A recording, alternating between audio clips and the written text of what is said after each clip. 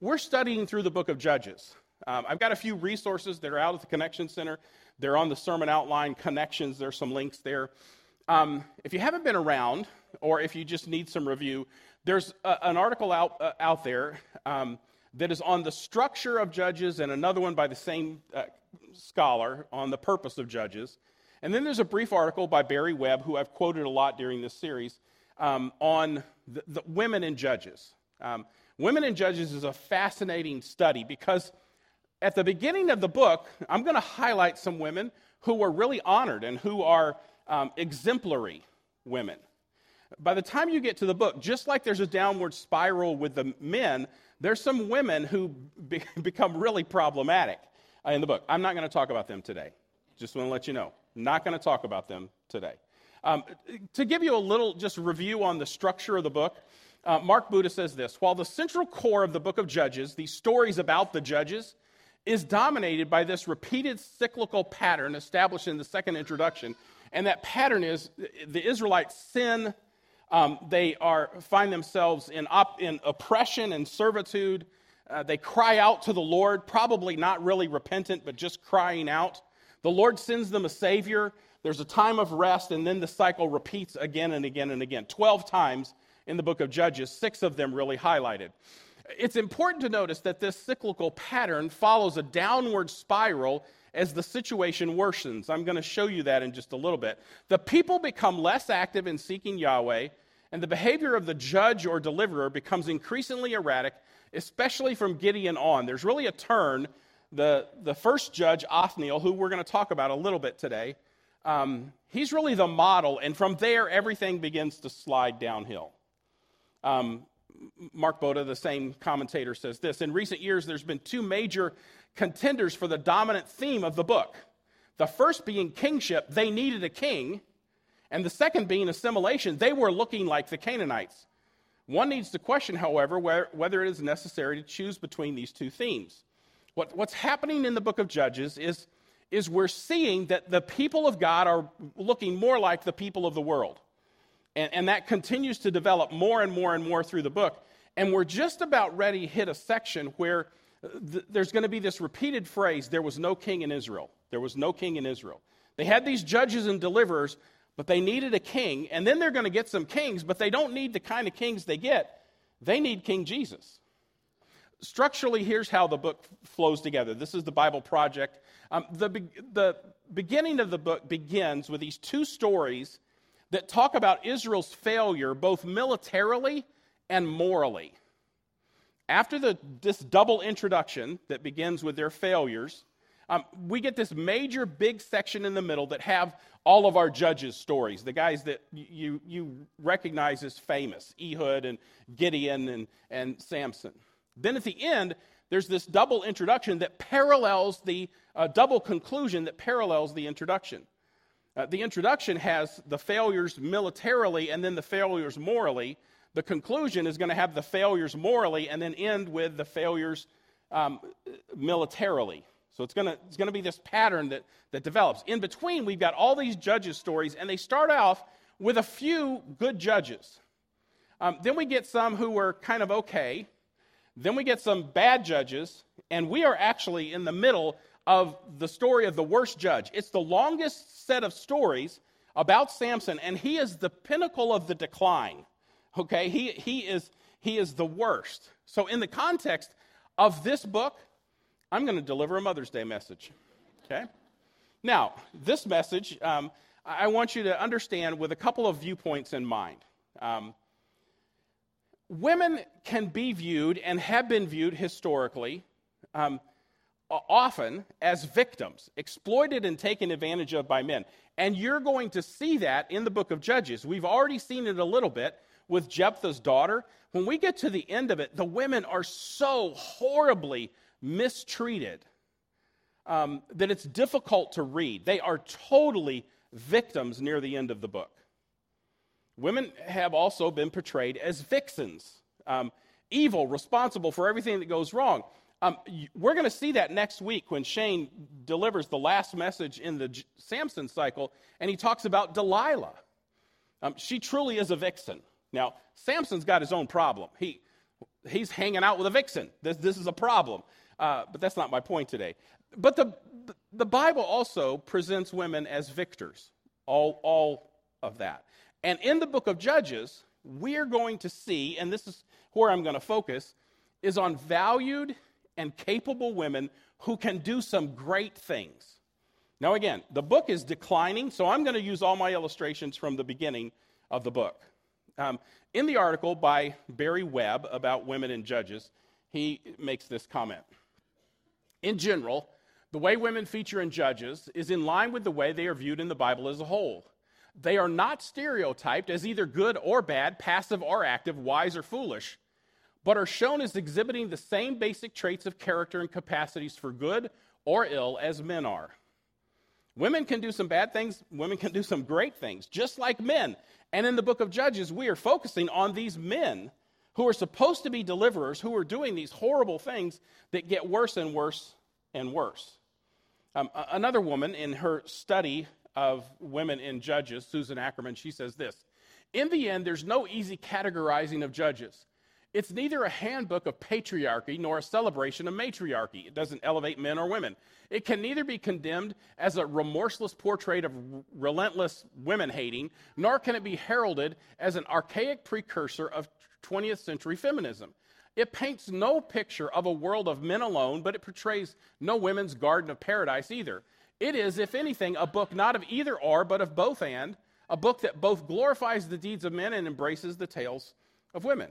So the book of Judges is going to be an equal opportunity book. Some men and some women are lifted up as exemplary. But for the most part, the book of Judges is showing this decline and the need for a king. It's going to show women more and more assimilating to the pattern of the world, and the need for there to be not just a deliverer like a Samson, not just a king like Saul or David, but a divine king like Jesus Christ. That's what's going on in the book of Judges. So you may be asking, well, I'm not a mom. How do I listen to this? Let me give you some examples and some application from the very beginning here. I really think as you listen to this message, some of this can be aspiration. You can be a godly woman, no matter your age. There's some aspiration here. You can act like some of these godly women that we see in the book of Judges. There's also an application of appreciation. Honor the godly women in your life. When you see the traits that I'm going to talk about from some of these women in Judges, honor them for that. And some intentionality. Maybe training your children to marry godly women. Find women who exhibit these traits. So let's start off with the first woman in Judges that I want to highlight, and her name is Achsah. Spelled a lot of different ways. You can spell that with a K, with a CH. You can spell it with a C, but her name is Achsah, and she is a very noble woman in chapter 1, and she's a worthy bride of the first judge, Othniel. And here's the lesson I would draw from the life of Achsah. A godly woman, sometimes way more than men, has a clear vision for the future and an urgent awareness of the need for provision. Sometimes women just get the feel of what's ahead for them. We're going to talk a lot about Achsah here. Mary Evans says this about Achsah. Achsah emerges as a competent and capable woman, the first of several such depicted within the book of Judges. We're going to just highlight 4, but she's the first one, and she's depicted as this really capable woman. Here's the story in chapter 1. From there, they're talking about military campaigns. From there, they advanced against the people living near Debir, formerly called Kiriath Sepher.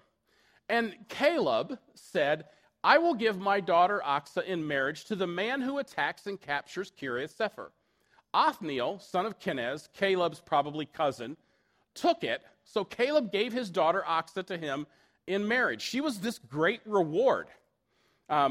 If you'll remember, it is Joshua and Caleb who are these really wonderful men in the book of Judges who go in and they conquer the land. They're also the two spies when they're sent into the promised land, the ones that come back and say, the giants are big and the challenge is huge, but our God is able to meet the challenge.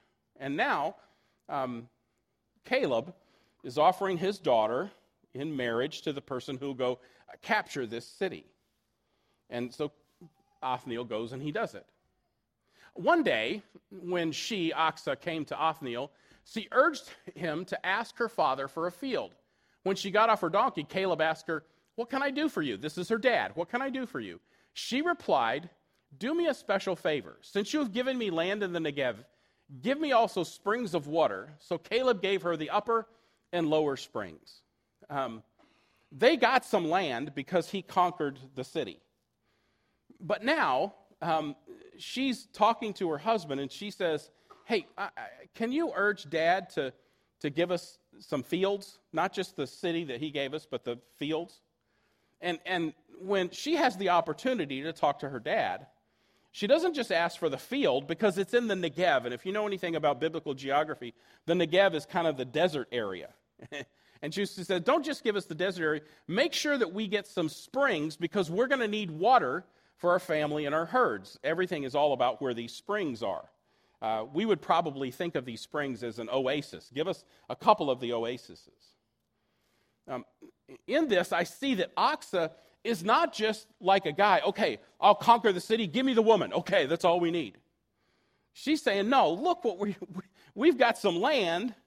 We need something that's going to take care of our family." She has a clearer vision of the future.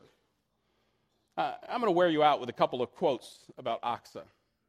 Lawson Younger says this: "Achsah is the first woman mentioned in Judges, and her exceptional spiritual qualities are greatly extolled." Not a lot is talked about here, but her exceptional spiritual qualities is that she sees the need, and she sees it very clearly, and she makes the request for it. Abe Kuravilla says, "So here is the first woman in the book of Judges, a remarkable lady, keen on obtaining the best of her for her inheritance, family, and posterity with the community of Israel. Achsah emerges as an image of the ideal Yahwist woman and becomes the standard by which all other women in the book will be judged." And she really is. She's kind of the foil for all the other women in the book. Barry Webb says, "Achsah greatly enhances the value of the land by negotiating successfully for water rights, something of great importance given the predominantly dry nature of the area." Let me just make this applicable. Guys, we'll get the land, build the house. But who makes it look homey? Who makes it look nice? Who makes it a place you really want to get back to and live? Gentlemen, if it weren't for the women, we'd still be living in caves. Just trust me. The women have the vision for what could be. The women have the vision for what could be and how to turn it into home. Dale Davis says, "At least Achsah was sharp enough to know that they would need guaranteed water rights for such land, and she pressed her father to grant it." Again, Lawson Younger says this: "In the more extended narrative of the book of Judges, Achsah serves as a contrast in two important ways. As a positive paradigm of a daughter being given to an Israelite hero, or to an ideal hero, she is juxtaposed, contrasted with the notice of Israel's apostasy in intermarrying with the inhabitants of the land. She's a noble woman, and the Israelites were intermarrying with the pagan women. The contrast between Achsah and Delilah could not be more stark. Achsah was the wife of Othniel, who will be described later in the book as the ideal judge in chapter 3. Delilah was the consort of Samson, the worst of the judges." Good men usually end up with good women. Bad men often end up with bad women. Next week, Shane's going to talk to you about Samson and Delilah. The contrast could not be more clear. Here's a godly woman who was a noble wife worth fighting for, not like Delilah. And here's a woman who sees the needs of her family, and she takes action to go and make sure that their needs are met. Lastly, Mary Evans says this: "Given the structure of the Judges as a whole, it seems much more likely that this story is deliberately placed here at this beginning to stand as a contrast to the treatment of Jephthah's daughter in chapter 11, and in particular to the treatment of the women in the final chapters of the book, where they are truly victims." Women are going to be victimized, mistreated horribly in the book of Judges. But that's not their only role. Women can stand up. And women can say, "I see a bigger need. I see a bigger picture," and follow the Lord. We're going to highlight another woman here, Deborah. We've talked about Deborah at length. We spent a number of messages talking about Deborah. She was a prophetess, a leader of God's people. And I think what we see here is that in chaotic times, in these judges where everyone's doing what is right in their own eyes, there's oppression, there's war on every hand. In chaotic times, godly women can often see the will of God more clearly and lead the praise of the Lord more passionately. See the will of God more clearly is chapter 4. Lead the praise of God more passionately is chapter 5. In Judges chapter 4, we're going to read this. Now Deborah, whose name means honeybee, a prophet, she's a prophet. She's speaking for the Lord. The wife of Lipithoth, which his name means torches, was leading Israel at that time. She held court under the palm of Deborah between Ramah and Bethel in the hill country of Ephraim, and the Israelites went up to her to have their disputes decided. She was the wise person that would help decide their disputes. She sent for Barak, whose name means lightning. We mentioned he's not very fast. He's always slow. Son of Abinoam from Kadesh in Naphtali, and said to him, this is Deborah now sending for Barak, the Lord, the God of Israel, commands you, go take you 10,000 men of Naphtali and Zebulun and lead them up to Mount Tabor. I will lead Sisera, the commander of Jabin's army, with his chariots and his troops to the Kishon River and give them into your hands. He's the military leader, but it's Deborah who has to say, listen, the Lord's speaking to me. He's told me clearly what you need to do. And she's the one who commands him, go do this. Go get it done. She sees the will of God. And she is the one who's urging and pursuing that. At some point, I would have to show it to you a little more clearly. In 1 Peter chapter 3, this is the role that a woman has. She sees the will of God, and she behaves in a way to get her husband to follow the will of God. The passage starts off, if you're married to a man who's not obedient to the word, live in such a way that you win him over without words. Women, your calling in life is to see clearly God's will and get those around you to move toward that.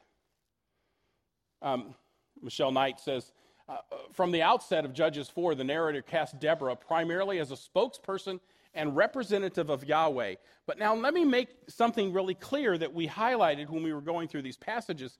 Yahweh is the hero of these stories. Even though Deborah does some great things, Yahweh is the hero of the story. This is the outline of chapter 4. It's a huge chiastic outline. And in the middle, the thing that is highlighted is that Yahweh routed the army. He is the victor. But Deborah is the one who had the spiritual sensitivity to know God's going to give us the victory, and she called Barak to get involved in the battle. She saw the will of God, and she moved them to it. And then what she does, we're going to see it in just a moment, what she does is in chapter 5, she sings a song of praise that extols God. Deborah commands Barak to get involved in the battle in chapter 4, and then she sings a praise about the victory in chapter 5. She is a woman who sees God's will, and she leads people into praising God. She's a godly woman. Two women I've chosen to put together here are Jael, who, if you remember, she's the one who's going to kill Sisera. We'll look at that. And the woman of Thebez. The woman of Thebez is the woman who drops the stone on Abimelech's head. At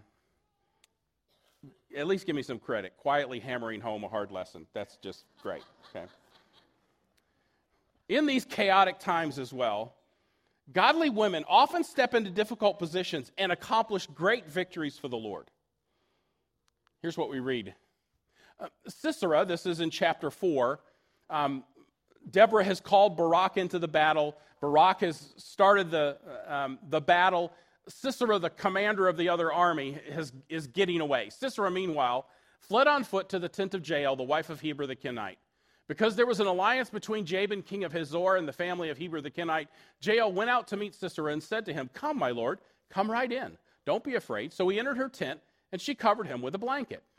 Again, we talked about how it's like she's treating him like a little child. Here's your blankie. Are you thirsty, he said. I'm thirsty, he said. Please give me some water. She opened up a skin of milk. She's got a blanket and some milk for him now. She covered him up. Stand in the doorway of the tent, he told her. If someone comes by and asks you, is anyone there? Say no. Cover for me. But now here's what happens. But Jael, Heber's wife, picked up a tent peg and a hammer and went quietly to him while he lay fast asleep, exhausted. She drove the tent peg through his temple into the ground, and he died. Yes! This is a godly woman who understands that she's in a very difficult situation, and she takes the enemy out. Now, really quickly, this is not a husband-wife scenario. Okay? It is not.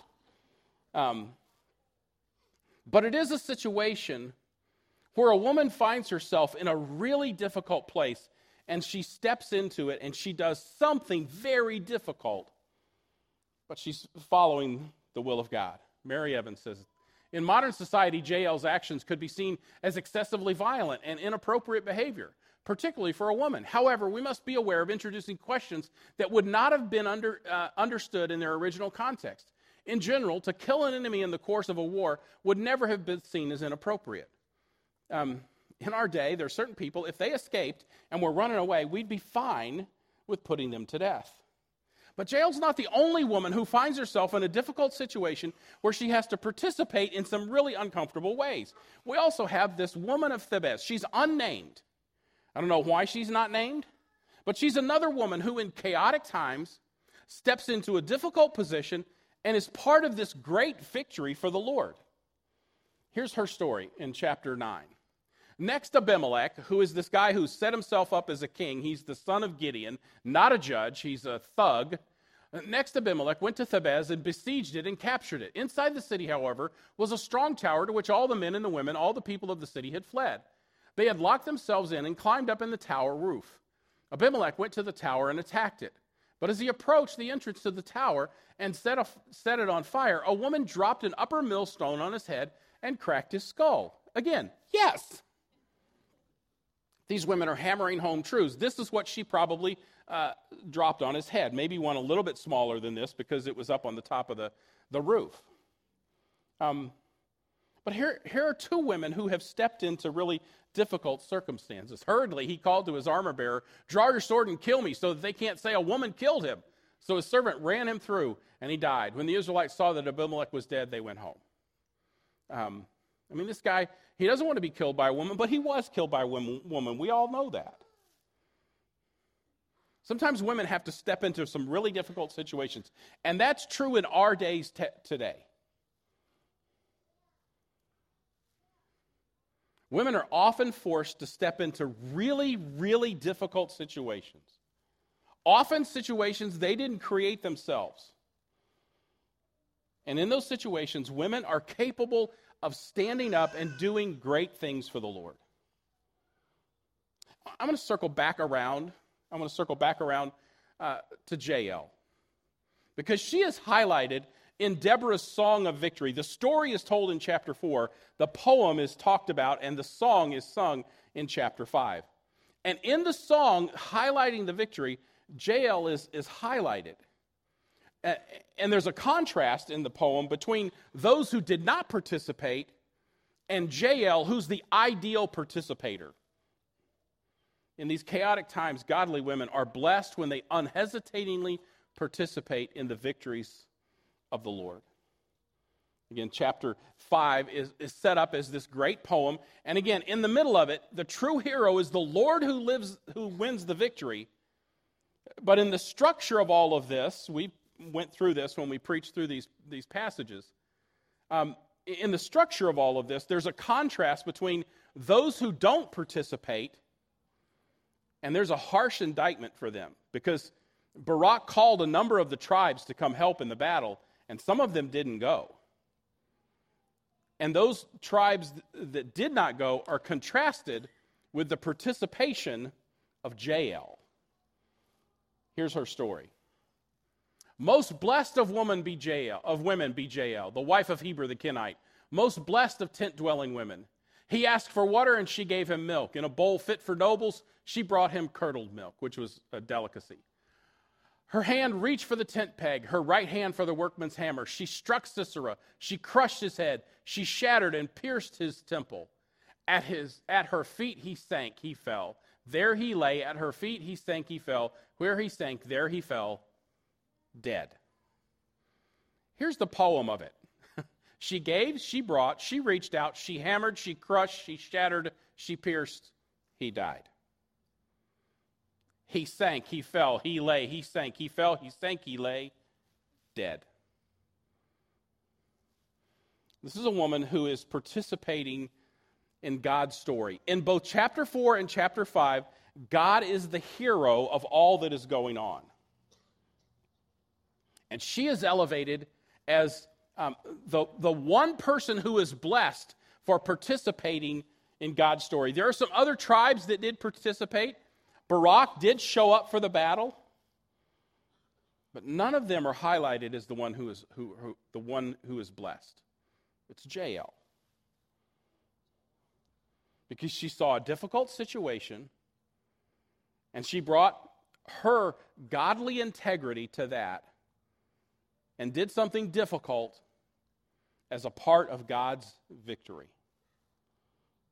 So here's how I land this message. The Lord blesses, honors, and highlights godly women. Anybody who is telling you that the Bible is a book that is about the mistreatment of women has lost their mind and not read the Bible. Yes, women can be horrible like Delilah. Women can be victimized like the woman in chapter 19. But the Bible equally blesses, honors, and highlights godly women who are passionate participants in his stories of redemption. Often calling others to be involved, often seeing more clearly the future than those around them do, often making the request for what is really needed for lives to flourish. This is what godly women do. They see the future clearly. They call others to participate in it. They do very difficult things very frequently. And they are blessed by God.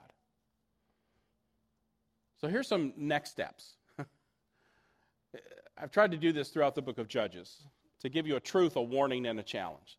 The truth is this: God blesses and honors women, and we should as well. Godly women should be blessed and honored. You should be looking for opportunities for when the women around you see God's will more clearly than maybe you did. Look for opportunities to highlight and to honor and to bless women who step into difficult situations and do what God asks them to do. Bless and honor, encourage women who are participating in God's big story of redemption. And that may be in small ways, it may be in big ways. But women who are participating in God's big story of redemption, they're involved in it. Honor them. Bless them. Here's a warning for some men, by the way. When men do not lead like God calls them to, women will step into the vacuum and lead well. That's not a threat, it's just a reality. When men are not the men that God calls them to be, and in this culture that's becoming more and more true, and in the church more and more true, that we don't have men stepping up, being men, and leading. When men hang back, Deborah and Jael and some woman from Thebez will step in and do what God needs to get done. So, for all of us, no matter whether you're a man or you're a woman, be a willing participant. Be a willing and a passionate participant in the story of God. And like Deborah in chapter 5, in the praise of God. That's what God calls us to do.